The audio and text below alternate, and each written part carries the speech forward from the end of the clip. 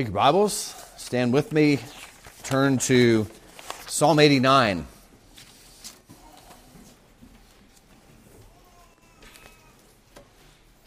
Psalm 89.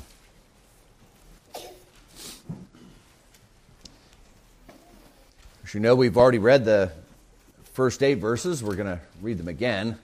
We've already sang from Psalm 89, and we're going to do that again as well.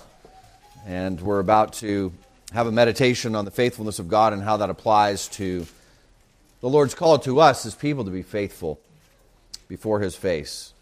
Psalm 89, a contemplation of Ethan the Ezrahite. I will sing of the mercies of the Lord forever. With my mouth will I make known your faithfulness to all generations. For I have said, mercy shall be built up forever. Your faithfulness you shall establish in the very heavens. I have made a covenant with my chosen. I have sworn to my servant David, your seed I will establish forever and build up your throne to all generations. Selah. And the heavens will praise your wonders, O Lord, your faithfulness also in the assembly of the saints. For who in the heavens can be compared to the Lord? Who among the sons of the mighty can be likened to the Lord? God is greatly to be feared in the assembly of the saints, and to be held in reverence by all those around him. O Lord, God of hosts, who is mighty like you, O Lord? Your faithfulness also surrounds you. You rule the raging of the sea. When its waves rise, you still them. You have broken Rahab in pieces as one who is slain. You have scattered your enemies with your mighty arm. The heavens are yours. The earth also is yours. The world and all its fullness, you have founded them. The north and the south, you've created them. Tabor and Hermon rejoice in your name. You have a mighty arm. Strong is your hand, and high is your right hand. Righteousness and justice are the foundation of your throne. Mercy and truth go before your face. Blessed are the people who know the joyful sound. They walk, O Lord, in the light of your countenance. In your name they rejoice all day long, and in your righteousness they are exalted. For you are the glory of their strength, and in your favor our horn is exalted. For our shield belongs to the Lord, and our King to the Holy One of Israel. Then you spoke in a vision to your Holy One, and said, I have given help to one who is mighty. I've exalted one chosen from the people. I found my servant David. With my holy oil I have anointed him. With whom my hand shall be established. Also my arm shall strengthen him. The enemy shall not outwit him, nor the son of wickedness afflict him. I will beat down his foes before his face, and plague those who hate him. But my faithfulness and my mercy shall be with him, and in my name his horn shall be exalted. Also I will set his hand over the sea, and his right hand over the rivers. He shall cry to me, you are my Father, my God, and the rock of my salvation. Also I will make him my firstborn, the highest of the kings of the earth. My mercy I will keep for him forever, and my covenant shall stand firm with him. His seed also I will make to endure forever, and his throne as the days of heaven. If his sons forsake my law, and they do not walk in my judgments, if they break my statutes, and do not keep my commandments, then I will punish their transgression with the rod, and their iniquity with stripes. Nevertheless, my loving kindness I will not utterly take from him, nor allow my faithfulness to fail. My covenant I will not break, nor alter the word that has gone out of my lips. Once I have sworn by my holiness, I will not lie to David. His seed shall endure forever, and his throne as the sun before me. It shall be established forever like the moon, even like the faithful witness in the sky. Selah. But you have cast off and abhorred. You have been furious with your anointed. You have renounced the covenant of your servant. You have profaned his crown by casting it to the ground. You've broken down all his hedges. You brought his strongholds to ruin. All who pass by the way plunder him. He's a reproach to his neighbors. You've exalted the right hand of his adversaries. You have made all his enemies rejoice. You have also turned back the edge of his sword and have not sustained him in the battle. You have made his glory cease and cast his throne down to the ground. The days of his youth you have shortened. You have covered him with shame. Selah. How long, O Lord? Will you hide yourself forever? Will your wrath burn like fire? Remember how short my time is, for what futility you have created all the children of men. What man can live and not see death? Can he deliver his life from the power of the grave? Selah. Lord, where are your former loving kindnesses, which you swore to David in your truth? Remember, Lord, the reproach of your servants, how I bear in my bosom the reproach of all the many peoples, with which your enemies have reproached, O Lord, with which they have reproached the footsteps of your anointed. Blessed be the Lord forevermore. Amen and amen. The word of the living God may add his blessing to it. And beloved, our sermon text this morning is the fruit of the Spirit is faithfulness. The grass withers and the flower fades, but the word of our God endures forever. Let's pray.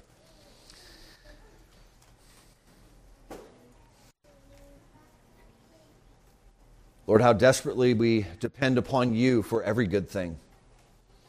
We acknowledge that we have nothing except that which comes to us from your gracious hand. And we know that that's especially the case in the preaching of your word. That, Lord, we can have no benefit, no growth in grace, no adoration of our great God, no gratitude for the grace of Christ Jesus, no appreciation for the work of your Spirit, the same Spirit who raised Christ from the dead and is also now at work in us. So we pray, O Lord, that by that same Spirit who raised Christ from the dead, you would mightily work now in the hearts of your people. Father, if there be any here today that do not belong to you, that are apart from Christ, who do not believe the good news of the gospel of Jesus Christ, we pray, O Lord, that you would remove the spiritual scales from the eyes, that you would grant the new hearts, that you would give the gift of faith and repentance. And Lord, that you would turn sinners to yourself, that they might too bless the name of our great God. But we pray, O Lord, that you would humble us before your sight, that you would grant to us ears to hear, that you would grant us hearts to take it all in, to not only understand but apply, and not only apply but worship, and pledge ourselves afresh and anew to you this day. Lord, enable us again by your Spirit, we pray, for these things are too great for us. But for your glory, do them, O Lord, that you may be praised in the assembly of the saints. For we pray in Jesus' name. Amen. Be seated.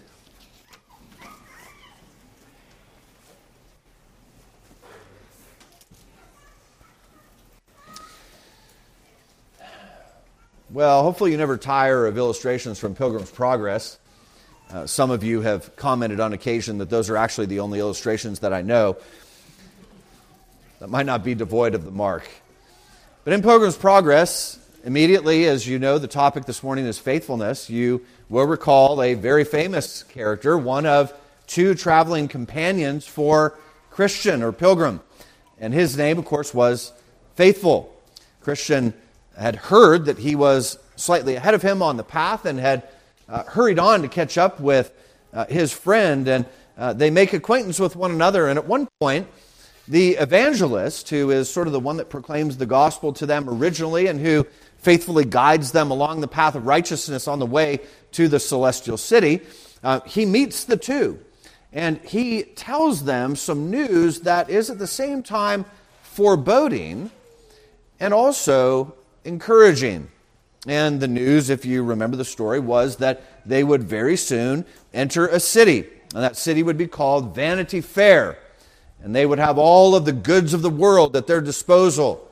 You remember when they go into that city eventually that the cry goes out from the marketplace, "What will you buy?" And the Christians reply, "We will buy the truth." Well, that gets them in hot water. An evangelist had predicted such. He had said that one, or perhaps even both of you, would be called upon to give his life for the truth. And again, if you are familiar with the story, you know what happens. It wouldn't really be Pilgrim's Progress if Christian died at that early point in the story, and so it had to be Faithful. And so Faithful goes on trial, and it's a farce, it's a mockery. Bunyan sets it up very much like the false trial that our Lord Jesus Christ was subjected to. And like our Lord and like his martyrs after him, Faithful testifies only to the truth. He, according to his name, is faithful by God's grace to the very end. Well, this is interesting, isn't it, to consider this illustration from Pilgrim's Progress, because we live in a day and age where, by and large, faithfulness to God costs us, at least perceivably, very little. We might even say comparatively very little. When's the last time that I preached from this pulpit and was escorted out the back by a dozen troops and tossed into a shipping container and kept there indefinitely with the threat that unless you renounce the gospel, you will die in the shipping container?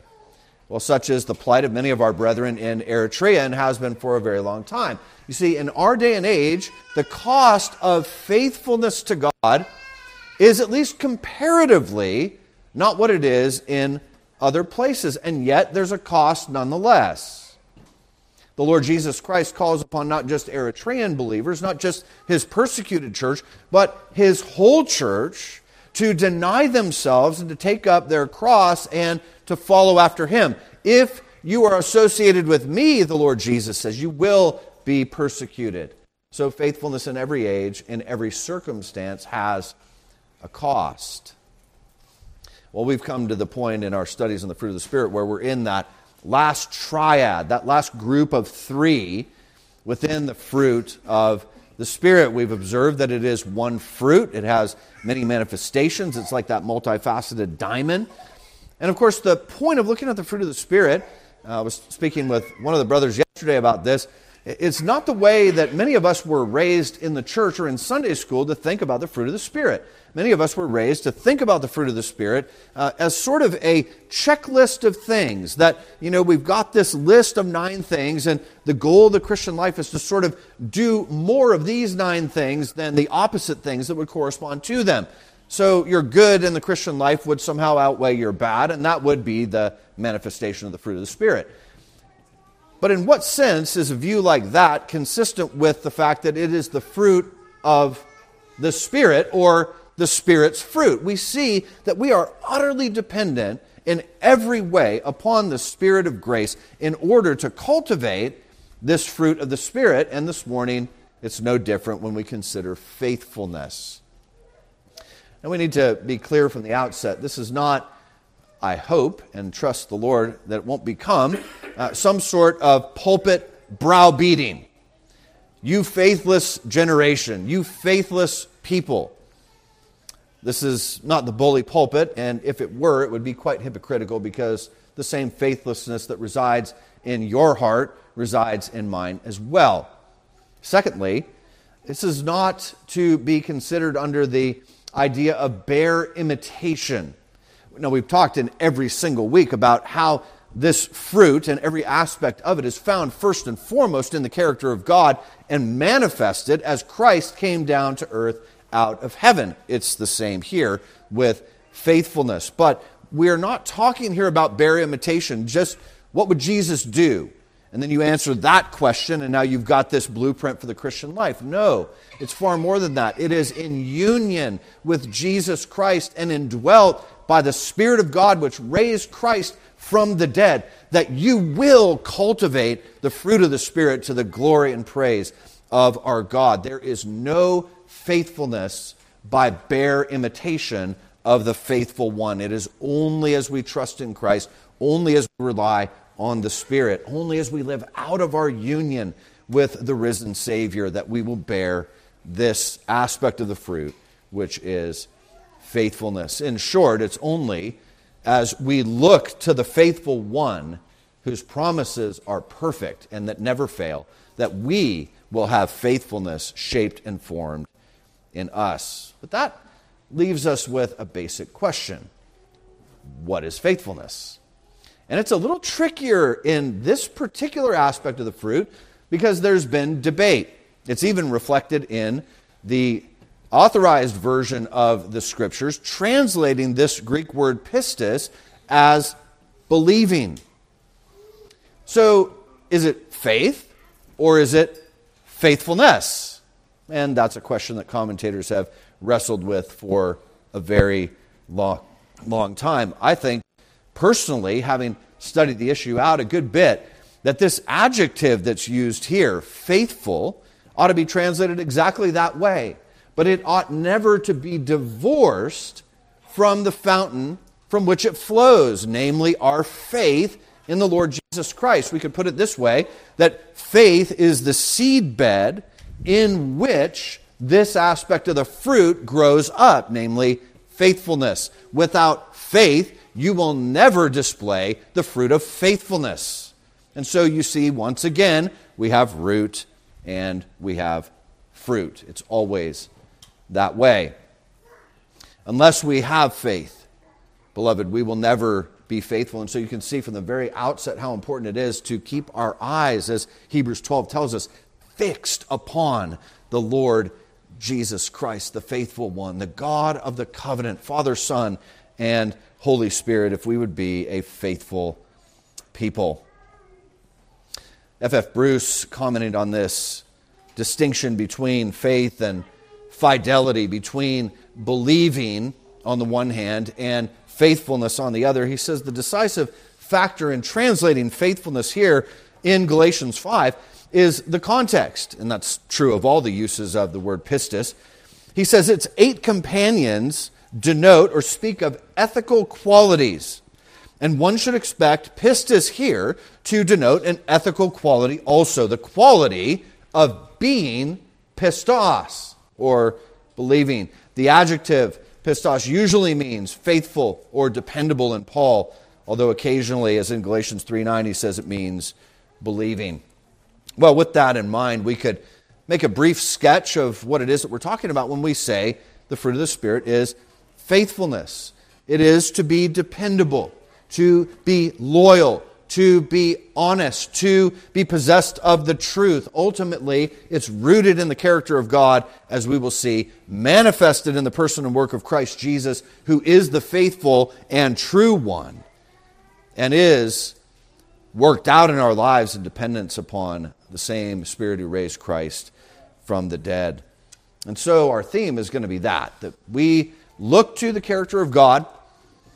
We look to the incarnation of Jesus Christ, His person, His work, and we rely on the Spirit in order to cultivate this fruit of the Spirit, which is faithfulness. Now, what we're going to do is, as in other weeks, we'll give a biblical sketch of this faithfulness, relying on the faithfulness of God first and foremost, seeing it in Christ, and relying on the Spirit for its cultivation. Then we'll see a couple examples biblically of how faithfulness describes individuals or the church as a whole in the New Testament. And then finally, what we want to do is look at a specific passage, and maybe two, where we will see the faithfulness of God, His covenant faithfulness on full display for our comfort. You know, this is the one thing that will motivate us to be faithful. When we browbeat ourselves and say, oh, I'm just not faithful, I wish I was more faithful, and we don't look to Christ, that is an utterly man-centered way to live the Christian life. Beloved, we have a great, great motivation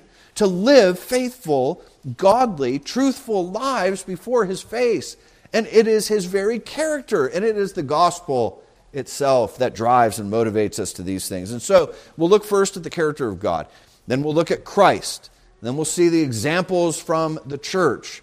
And then we'll turn the coin over to Psalm 89 and perhaps Hebrews 6 if there's time, and meditate on those passages regarding the faithfulness of God and what that means for us. Well, first of all, let's begin in Romans. In one sense, we could make this survey really quick. We could say, turn to Genesis 3:15. Adam falls into sin, ruins the whole human race in that sin. All mankind stands condemned. There's no righteousness, no, not one. And God says, but I will provide the seed of the woman. And the seed of the woman will crush the head of the serpent. This is Covenant Theology 101. This is the faithfulness of God 101. He promises in Genesis 3:15, and in this way, as we'll see in our catechism hour today, all the rest of the Bible follows in that train. It is God making good or demonstrating his faithfulness to that promise. We can't even imagine a universe in which God is not faithful. Beloved, your lives have no meaning if God is not faithful. You have no hope. And for the unbeliever, it's even worse. It's not just that you have no hope. You have a certainty because of the faithfulness of God that he will do according to his promises. And you say, well, what's the big deal for the unbeliever? The big deal for the unbeliever is that God promises to pour out his wrath upon all those who reject Jesus Christ in the free offer of the gospel. And so you see, God being faithful guarantees, yes, our comfort now and forever, but it also guarantees the damnation of all those who hate God and reject the gospel of his Son. So you can see massive implications here for this doctrine of the faithfulness of God. But Romans 3:3, with the backdrop of that gospel announced beforehand in Genesis chapter 3. Paul's been talking in the end of Romans 2 about this question: what benefit is there to being a Jew, to being part of God's national covenant people in the Old Testament? And he concludes that there's much benefit in every way. Then he asks this question: what if some were unfaithful? And of course the implication for this is that there's unfaithfulness littered throughout the entire chronicling of God's Old Covenant church. And so where you see that faithlessness, does that mean that God then will abandon and reject his own promises? And Paul says no, no, and no again. Does their faithfulness nullify, or faithlessness rather, nullify the faithfulness of God? Well, they were covenant breakers. They did not walk faithfully before God. Even in Psalm 89, we have explicit testimony to that. But many of the Psalms chronicle this. Psalm 78 is another wonderful example. And if you want an entire Bible book, just go and reread the book of Judges, and you'll get this exact pattern over and over and over again. But you think about, in light of the faithlessness of God's covenant people that he called out of bondage and brought into the liberty of the sons of God. Out of Egypt I called my son. That's their heritage, but their conduct was faithless so much of the time. But Joshua has a glorious testimony. In light of the many fumbles and foibles and sins and rebellions of God's people, Joshua says not one word of all of his promises fell to the ground. You know, for a promise to fall to the ground, it means it went unfulfilled. And Joshua says he's done everything that he said. And back of that is this theology of God. And it has to be that way. It cannot be any other way. The Lord cannot lie, else he would not be God. He is the God of truth and faithfulness and right. But Paul then in 1 Corinthians chapter 1 takes us deeper. He's reflecting on his thankfulness to God for the church in Corinth, and that by itself might be a shocking meditation for us, being thankful for the church in Corinth. But that's not our topic here today. That would be their faithlessness. But Paul writes in chapter 1, verse 4, I give thanks to my God always for you because of the grace of God that was given you in Christ Jesus, that in every way you were enriched in him in all speech and all knowledge, even as the testimony about Christ was confirmed among you, so that you are not lacking in any gift as you wait for the revealing of our Lord Jesus Christ. And here it is, who will sustain you to the end, guiltless in the day of the Lord Jesus Christ. God is faithful. He just summarized 4 verses with one phrase: God is faithful. All these promises that he has heaped up, the grace of God that was given, you were enriched in him. You're not lacking any gift. You'll be sustained to the end, guiltless in the day of our Lord Jesus Christ. Summarized as this: God is faithful, by whom you were called into the fellowship of his Son, Jesus Christ our Lord. And as we dig deeper into 1 Corinthians 10, we see yet another wrinkle. No temptation has overtaken you that is not common to man. And now here it is. God is faithful. And He will not let you be tempted beyond your ability, but with the temptation, He will also provide the way of escape that you may be able to endure it. I was listening recently to Joel Beacon. Don't ever quote this against me, please, but he said you should never go 10 minutes in a sermon without making one application at least. So we're going to try that out. But like I said, don't quote that.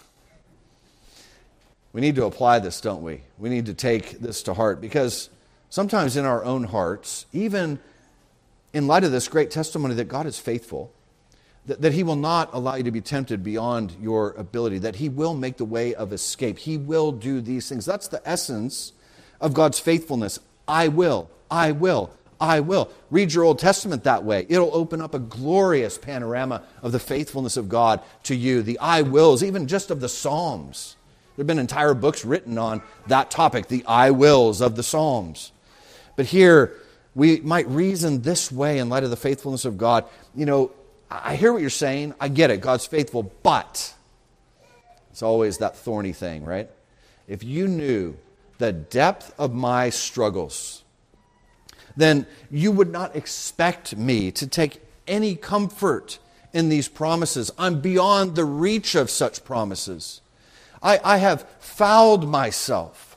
I have failed so miserably. How in the world could God's faithfulness to His promises be of any comfort to me, such a miserable and wretched sinner as I am? Or maybe we say something like this: you don't understand the nature of my struggle. You know, if you understood just how besetting the sin was encompassing my heart, if you understood how the tentacles of that sin have so gripped me that I feel completely and utterly helpless to avoid it, you would not speak to me of the faithfulness of God in this way. And yet, it is in the context of Paul's exhortation to the church in Corinth, that cesspool of iniquity, that he gives this promise: you will not be tempted beyond your ability. God will provide the way of escape. Why? Because He's faithful. That's why. And so if you are prone, and we all are at some level, to reason this way, you don't understand my circumstances, you don't understand how hard it is, you don't understand how wrapped up in my sin I really am. All that may be true on some level, and yet the Word of God trumps the way that I feel about all these circumstances. He has spoken. He will do it. And it is for us to lay hold of these things by faith. We say things, don't we, like, if you knew my husband, you would never tell me that God's grace is sufficient for my submission. If you knew my boss, you would not tell me to glorify God and to serve selflessly in the workplace. You wouldn't be able to do it either. These type of arguments we make in our minds if we don't say them with our mouths.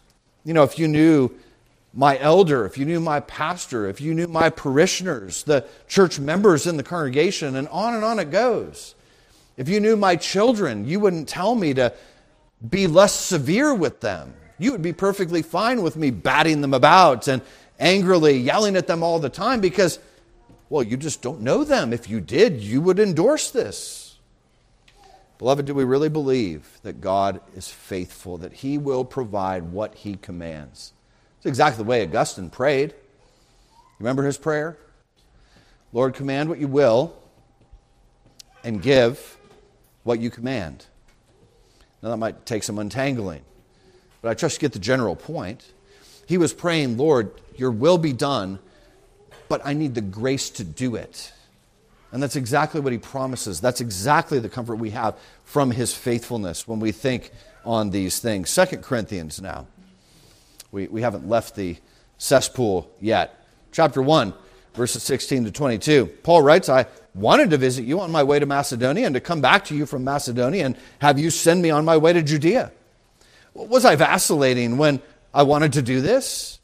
Do I make my plans according to the flesh, ready to say yes, yes, and no, no at the same time?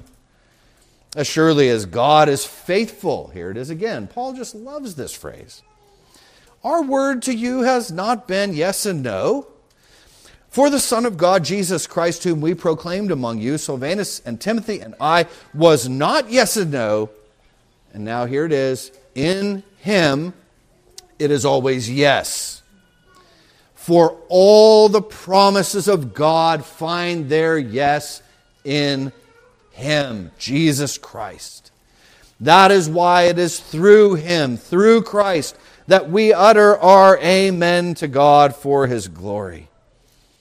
And it is God who establishes us with you in Christ and has anointed us, and who has also put his seal on us and given us his Spirit in our hearts as a guarantee. Now again, you see, incredible promises backed up by the fact that God is faithful. And this needs to be the pattern of our own thinking and our own living. We look at the faithfulness of God. We are persuaded of the truthfulness of that statement. And then we look at the promises. If he is faithful and true, then whatever he promises, I can take, as Spurgeon said, to the bank of faith. I can cash this check because the Lord himself has written it for me. And so Paul can say that God in his faithfulness establishes us with you in Christ. He can say that the Lord through Christ and because of his faithfulness has anointed us with the Spirit. He's put his seal upon us. He has given us the Spirit, as he says in Ephesians 1:13 and 14, as a guarantee, as a deposit, as that engagement ring, the down payment on his promises. And then 2 Thessalonians 3:3 again, Paul is at the same business, but the Lord is faithful. He will establish you. And now one step further even, he will guard you against the evil one. World, flesh, devil, the Lord provides. The Lord is faithful. The Lord will keep us. The Lord will establish our steps. The Lord will fill us with his grace. The Lord will cause us to walk by his Spirit and bear much fruit. And now to 2 Timothy chapter 2 for a marvelous encouragement regarding God's faithfulness. But here now in the light of our unfaithfulness. This is a very old covenant way to put things by the Apostle Paul. He writes in 2 Timothy 2, the saying is trustworthy, for if we have died with him, we will also live with him. If we endure, we will also reign with him. If we deny him, he also will deny us. You remember the words of Christ in the gospel to that effect. But now here it is, verse 13. If we are faithless, and maybe we should read that, since we are so faithless, he remains faithful. Why? Because he cannot deny himself. You see what Paul is saying? It's amazing. God guarantees his promises, and every one of them will make good because he cannot lie. He cannot deny himself. This is his nature. This is who God is and how God is with his people, faithful to the very end. Now contrast that with something like Islam, where you have the second in command, so to speak, Abu Bakr. Many of you have heard this already before. Now, his right-hand man, Allah, had this idea that he could have no confidence to enter heaven. And you think, if the right-hand man of the supposed deity of a religion can't have any confidence that he's going to enter heaven, what hope is there for the followers? Seems pretty logical to me. But here, you wonder why. You say, Abu Bakr, why, being the right-hand man for Allah, why are you so concerned? Why do you have so little confidence? Why is there no hope of assurance for you that you'll even enter heaven? And he gives the reason.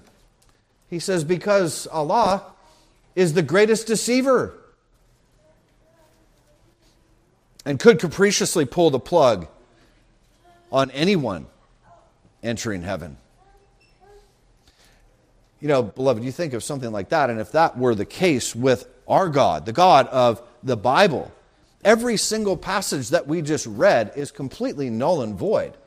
You have no hope. You have no confidence. You have no assurance. You have no heaven. You could just as easily be discarded like a rag and tossed into hell arbitrarily, having nothing to do with faith in Jesus Christ. God could just pull the plug if he were the great deceiver. Oh, beloved, but this is not our God. It's the exact opposite. In his nature, he cannot deceive us. He cannot lie to us. He cannot fail to make good on every one of his promises, which are all yes and amen in the Lord Jesus Christ. Now let's go back to the Old Testament just briefly. We started with Genesis 3:15, and let's go back to Genesis, but move a little further into the narrative. You remember in Genesis 12, you have the covenant that God comes and makes with Abram. And so God makes these incredible covenant promises. He calls him out from his land and from his family to go to the place that God will show him. He will make of him a great nation. And he goes on to tell him eventually that he can try to number the sands of the seashore or the stars of the heavens. And that will be the number of his descendants in the covenant. Well, by Genesis 15, we find Abraham wavering. And then God, in response, instead of flaying him or punishing him, he graciously comes again to him. And what does God do in Genesis 15? There's this weird ritual ceremony where the sun goes down, and there is this symbolism of God himself passing through the pieces of animals that had been torn in two. Now, what is going on there? Sounds barbaric. Well, this is a symbolic representation of the same thing we've been talking about now for the last number of minutes. Every one of the passages points to the principle that's illustrated in Genesis 15. What was God saying to Abraham?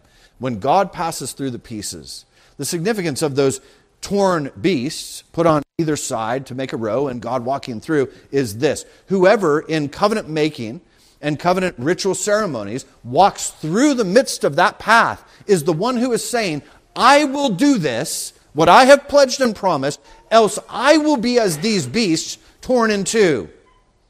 Do you see the radical significance for this? Abraham's faith is teeter-tottering, and God comes to him and he says, I will buttress your faith, and the way I will do it is by promising to fulfill everything that I have said to you despite your weak faith. That's the glorious thing as you read through the faith chapter in Hebrews chapter 11, sometimes called the Hall of Faith. I think that's horrible. We shouldn't use those kind of terminology, but nonetheless, Hebrews chapter 11 paints this picture of the faithful, those who walk by faith in God and all of his promises. And yet some of the names that are listed there in Hebrews 11 are not typically associated with faith or faithfulness. You think of Samson, if we had no other name to give. I don't know about you, but when's the last time you read the Samson narrative? I don't know that the application that you find in the Samson narrative is, Samson's faithful, be faithful. I don't think you find that there. Samson was a rogue. He was a wicked, godless man. Now, there were aspects of his life, and maybe only one, where he actually trusted in the Lord, where he actually exercised faith. And he finds his way to the list of those who lived by faith. What's the point? God, despite our faithlessness, remains faithful to his promise. And that is what he was illustrating to Abraham from Genesis 12 to Genesis 15. And so God is showing Abraham that he will keep the covenant, that Abraham cannot do it, and that God will receive all the glory for it. And of course, this is magnified to an almost inestimable degree when you get to the suffering servant song in Isaiah chapter 53.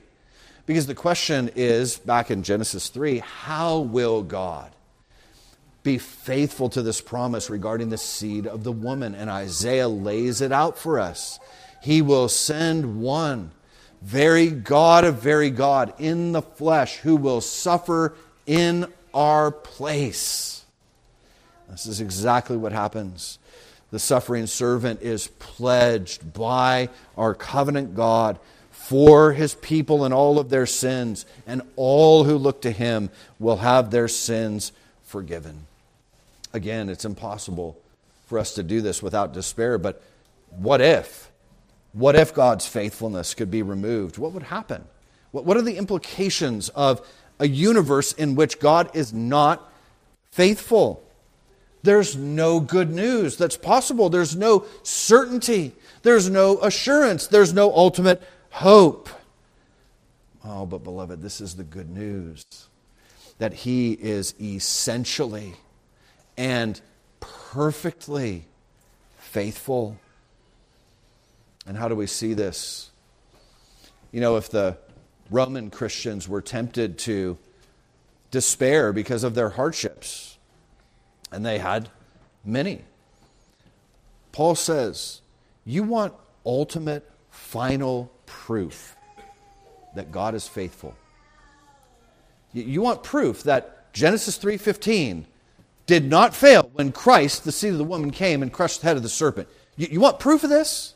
That God's faithful to all of His promises, and that He will bring you safely through to the end and sanctify you all along the way. Here's the proof. God did not spare His own Son, but He gave Him up for us all. And how does Paul reason?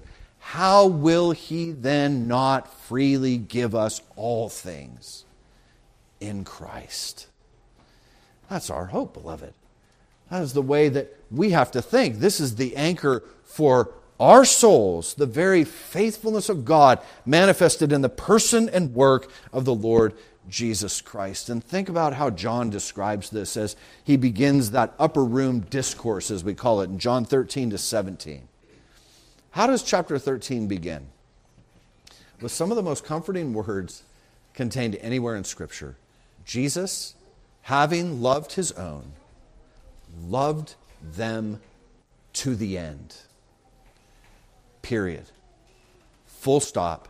Full comfort. What was true in John 13 is true now, because God is faithful, and He has given to us the one who is faithful and true. But what about faithfulness in us, in the saints? We've been seeing the implications. We have to first look to the faithfulness of God. We have to see it in the person and work of Christ. But now it's for us to apply it. And so we look at a passage like Hebrews chapter 10.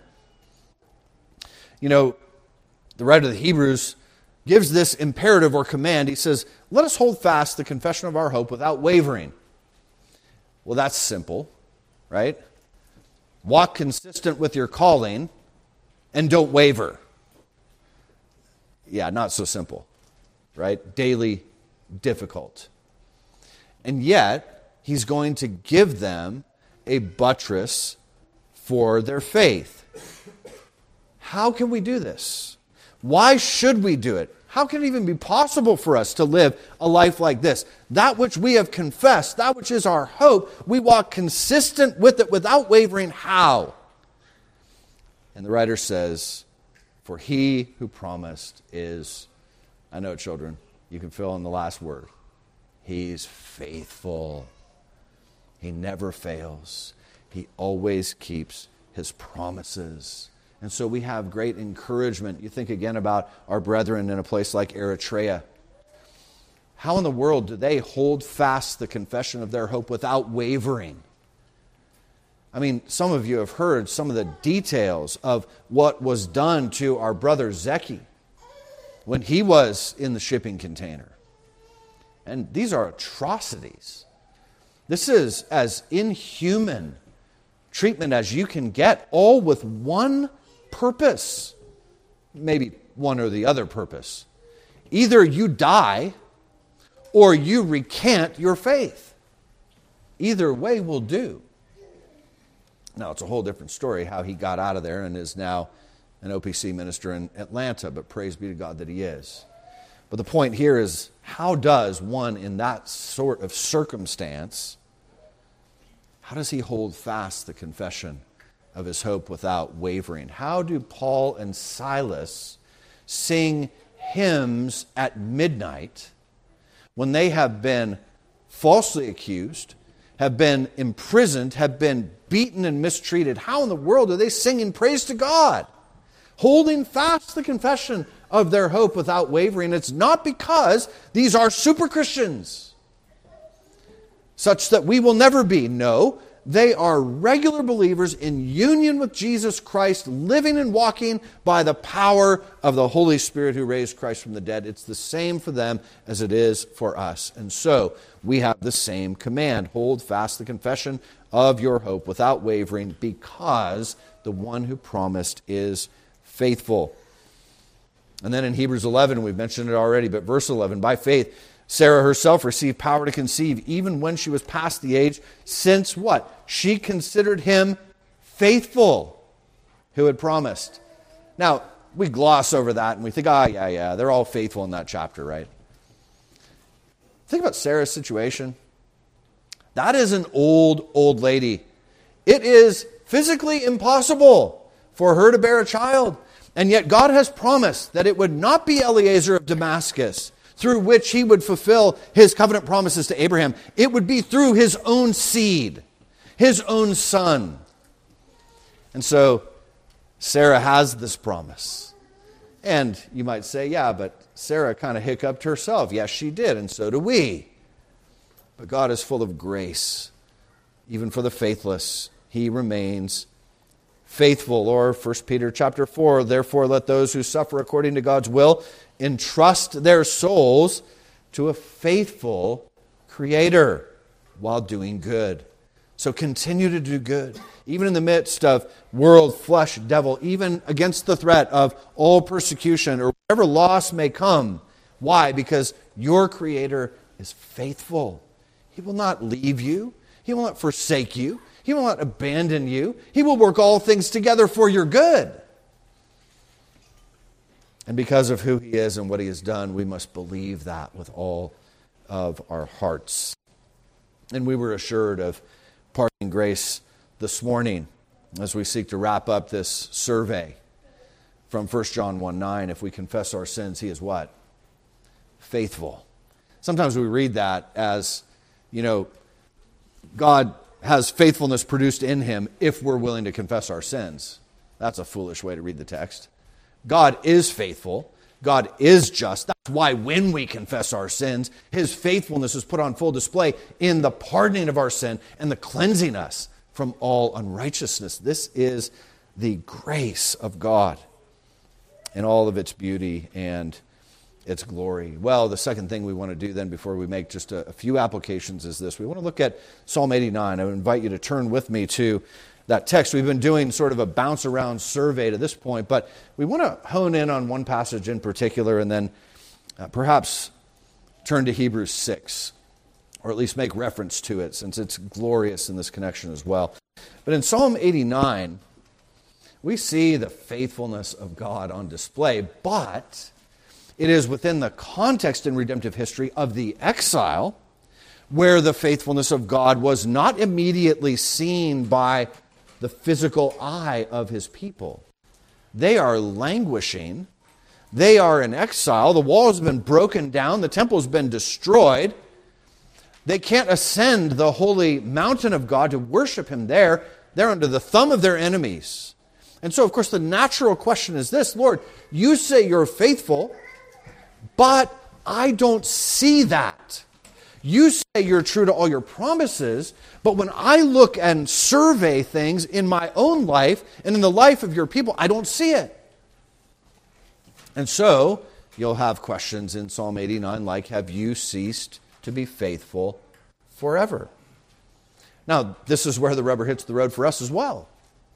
Because we do not yet see Jesus, the one crowned with glory and honor, Psalm 8. We do not yet see Him ruling over all of His enemies, having subdued them under His feet. But the writer of the Hebrews comforts us with this, that we see Jesus Himself. the one who came in order to demonstrate most fully the faithfulness of God himself. But look at the language of Psalm 89. We think about this idea of faithfulness, and it's right from verse 1. I will sing of the mercies of the Lord forever. With my mouth will I make known your faithfulness to all generations. You see the connection between the faithfulness of God to all his promises and the worship that God's people are to bring. Verse 2, I've said, mercy shall be built up forever. Your faithfulness you shall establish in the very heavens. Skipping down to verse 5, the heavens will praise your wonders, O Lord, your faithfulness also in the assembly of the saints. Down to verse 8, O Lord God of hosts, who is mighty like you, O Lord, your faithfulness also surrounds you. Down to verse 14, righteousness and justice are the foundation of your throne. Mercy and truth go before your face. And then verse 24.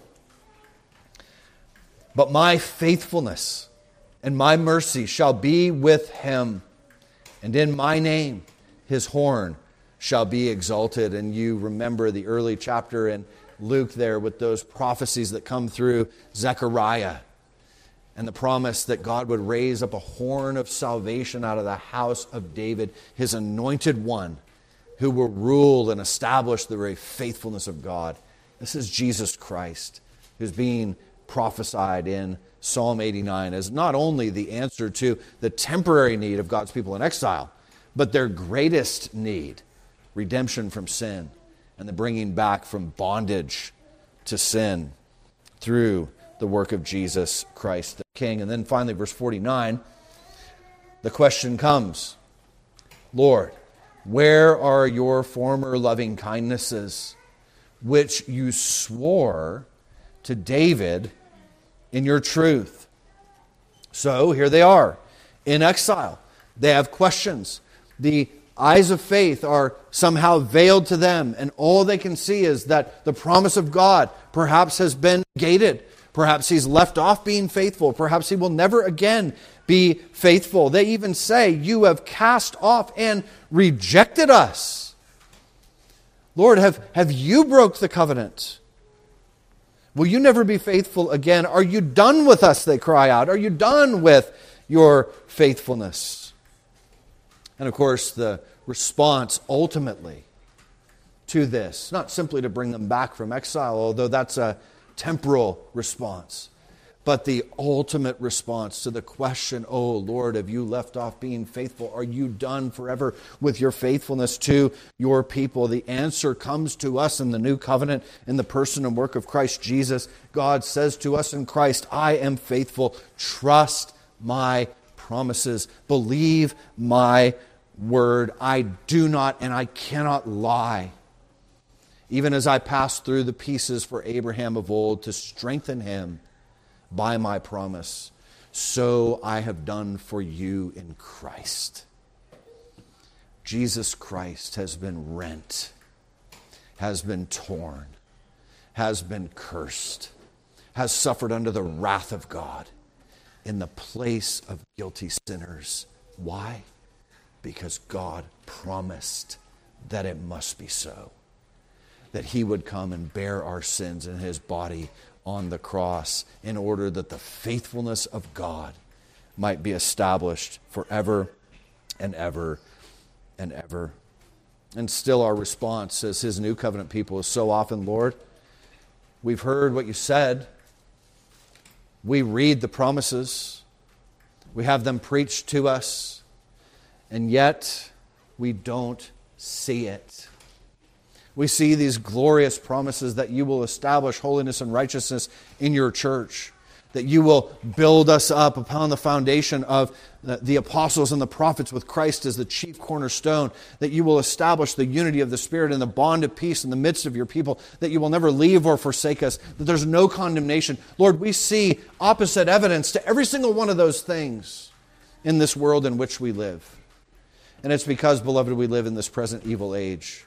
but we are called to walk by faith and not by sight. That is what our eyes can see, but we need to look past this present evil age, past the world, the flesh, and the devil, past all of our failures and faithlessness, and we need to see Jesus and all of his manifold faithfulness. We don't see, as we said before, all the enemies under Christ's feet, but we do know, because of God's promise, that his victory is sure and certain. And we sing in Psalm 98, don't we? The victory is won. And that points us forward again to Christ, who won the victory. The seed of the woman who crushed the head of the serpent. All of these things we possess now in principle. But when Christ Jesus returns, we will have it in full possession. And so, because of the faithfulness of God, we can long for that day. And we can be encouraged in the midst of all of the difficulties, all of the sorrows, all of the suffering of this life. Because God is faithful to all of his promises. The question will come to us again and again and again. Even as we've reflected on the goodness of God, our circumstances will beg us to reconsider whether or not God is good. And beloved, very similarly, our circumstances will scream at us to reconsider whether God is really faithful. But as we've seen from his word, in which he cannot lie, he is faithful to all of his promises. What if we are made to taste something like what was tasted by the church of old in exile? What if we are made to taste something of that which our Eritrean brethren have been subjected to? What if we become the persecuted church in America? Well, if all these things come, and we're not prophets or predictors, the Lord alone is sovereign over these things. But if these things come, this doctrine of the faithfulness of God will be the thing, the foundation upon which we will hold fast the confession of our hope without wavering. It will be the character of God and all of his sure and certain promises that will hold us up in the midst of great temptation to the contrary. Praise be to God, who has given us a rock, the Lord Jesus Christ, on which to build the entirety of our lives. All these promises, as we've seen, point us to Christ, the surety of salvation in him, and has been the very foundation upon which the martyrs in every age have willingly shed their own blood. But look at verses 33 to 37. This is the word of the Lord, and you can read it through the lens of the new covenant in Christ Jesus. Nevertheless, my loving kindness I will not utterly take from him, nor allow my faithfulness to fail. My covenant I will not break, nor alter the word that has gone out of my lips. Once I have sworn by my holiness, I will not lie to David. His seed shall endure forever, and his throne is the sun before me. It shall be established forever like the moon, even like the faithful witness in the sky. And the same dynamic is there in the only place in the Old Covenant where the term New Covenant is actually mentioned, in Jeremiah chapter 31. And what does God go on to say after he makes the promises of the New Covenant? He says, oh, if the created realm can cease, if the seasons can change, if sun and moon will stop doing their thing, oh, then maybe the promises of God could fail. And what is he saying? He's saying the promises of God are sure and fixed, even more so than the natural realm. And so we can hope in him. Hebrews 6 applies this by saying, our ultimate confidence is this. Not in our ability to strengthen our own faith, but frankly, just to simply lay hold of that which God puts before us in Christ. And so what does he say? You have an anchor for your souls. How can that be? An anchor. We have stability. We have confidence in Jesus Christ, who is that anchor, because God has sworn by himself, just the same way as he passed through the pieces. Why would God swear by himself, and why would that be significant?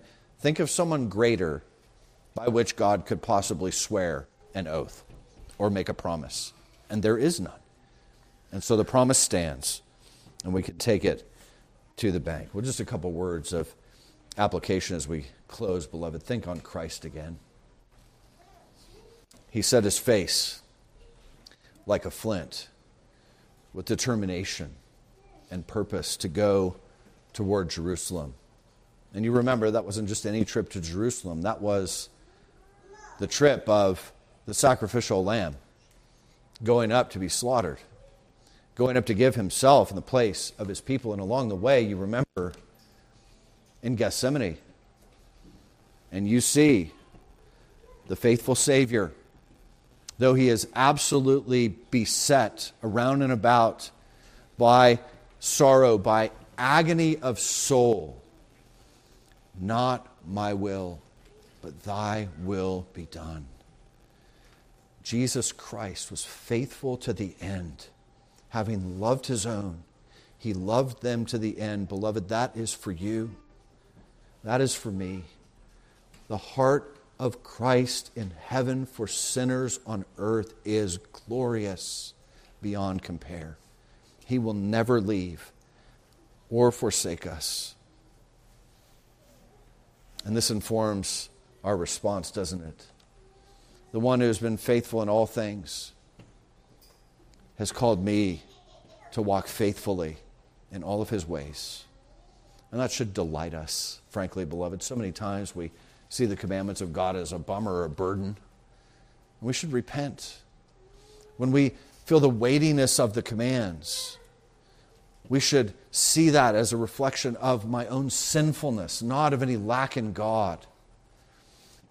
And we should turn again and be reminded of his promises, willing to do whatever God calls us to do, regardless of the cost. This is biblical faithfulness. This is a response to the gospel itself. And again, we're plagued by our own sinfulness. You know, I would do what the Lord calls me to do if. You ever thought like that? That's a rhetorical question, by the way. We've all thought like that. I would glorify God in my marriage if my husband would get his act together and be a good leader. I'd be a better leader if my wife would get her act together and show me a little more deference. You've all got your own versions of this at different times and in different places and in different ways in your lives. But the principle and the temptation is the same. We talked about it earlier. You know, I would obey the command of Scripture to be faithful in my calling to work, and I would see it as work unto the Lord and not unto men if the unto men part wasn't so prevalent in my work. That boss, you can never work for him. How in the world does the Lord expect me to glorify him when he's sovereign over all things? He's given me a boss like that. We reason this way. Or you might think, you know, I hear, nurture and admonish your children in the Lord, raise them for the glory of God. They're a blessing and a heritage. But you don't see my kid behind closed doors. You don't see how difficult it is to obey those commands. Frankly, I don't see the faithfulness of God to his promises with my children. If they were a little more obedient, then I would be a little more faithful. And you can see this sort of barter system that goes on in our hearts when we're beset by temptation. Or perhaps we play the comparison game. Instead of comparing ourselves to the ultimately faithful God and his Son Jesus Christ and his faithful Spirit who sanctifies us, instead of that, we look at each other. And, you know, how can you expect me to be faithful when an elder is not faithful? Or we look at some prominent Christian preacher that has recently fallen into gross sin. And we say, well, if they did that. But again, our eyes are in the wrong place. Our faithfulness is not dependent upon the faithfulness of another Christian. Even if every professing Christian in the world should apostatize tomorrow, hold fast the confession of your hope without wavering. Why? Because he who promised is faithful. Has nothing to do with the people around you. Does it make it more difficult to be faithful when the church around you is faithless, when your elders are faithless, and so forth? Of course it does. That's not the way it ought to be. And yet, we are each of us, and all of us collectively, called to this faithfulness and dependence upon Christ and His Spirit. And we might think about our vows in this connection. We've made vows, whether they're marriage vows, whether they're membership vows, some of you baptismal vows, but you take your vows, and what's a vow? It's a pledge of faithfulness. And when we take our membership vows, that we are resolving, we're pledging, we're promising to live faithful, godly lives. But you've never heard a single person in this place, and I hope in no other church of your acquaintance, that has not conditioned the call to faithfulness on reliance on the grace of God. Or we might say, in reliance upon His faithful word and promise. And so we keep our vows with that perspective as well. When you read the Bible, God requires nothing less than joyful and willing obedience. That's faithfulness. Anything less is unfaithfulness. You may be accustomed to performing a certain way when people are looking, and you look very religious, you look outwardly very good. But in your heart, what's going on? What drives you? Is your faithfulness a man-pleasing? Is it done for the approval of others? Or do you have an eye to the one who was faithful to the end for you, and on that basis you respond in gratitude for His faithfulness? Faithfulness looks to God and to His promises and says, if God did this for me in Christ, then I'll trust Him, be faithful to Him, and live for Him even to the very end. Well, beloved, we've reached the end, but not without hope for the future. We've already seen God's faithful to all those promises, and so all the promises of new heaven and new earth must come to pass. You will taste that perfection which Christ purchased and is given to you in principle even now. You will taste that. And you will hear, those of you who trust in Christ alone, you will hear the words of the Master say, well done, good and faithful servant. And if that doesn't tell you something about the great faithfulness of God and the abundance of His mercy and grace in Christ, well, beloved, you see His faithfulness in that. We are not good. We're not faithful. And yet that is the greeting that we will receive when He welcomes us into eternal glory. Not for the sake of us, but for the sake of His Son, who is good and who is faithful to the very end. Let's pray.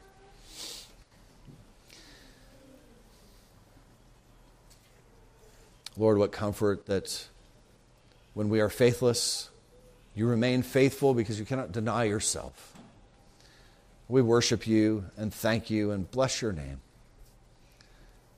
for the God that You are, for the promises that You have made, for the certainty that we enjoy because You cannot lie, for the faithfulness of Jesus Christ to love us and love us to the very end, to give Himself for us, to seal to us all the precious promises which are yes and amen in Him. Lord, we long to live faithful lives before You. So help us to see Your faithfulness, that we might be established in our own faithfulness on that basis.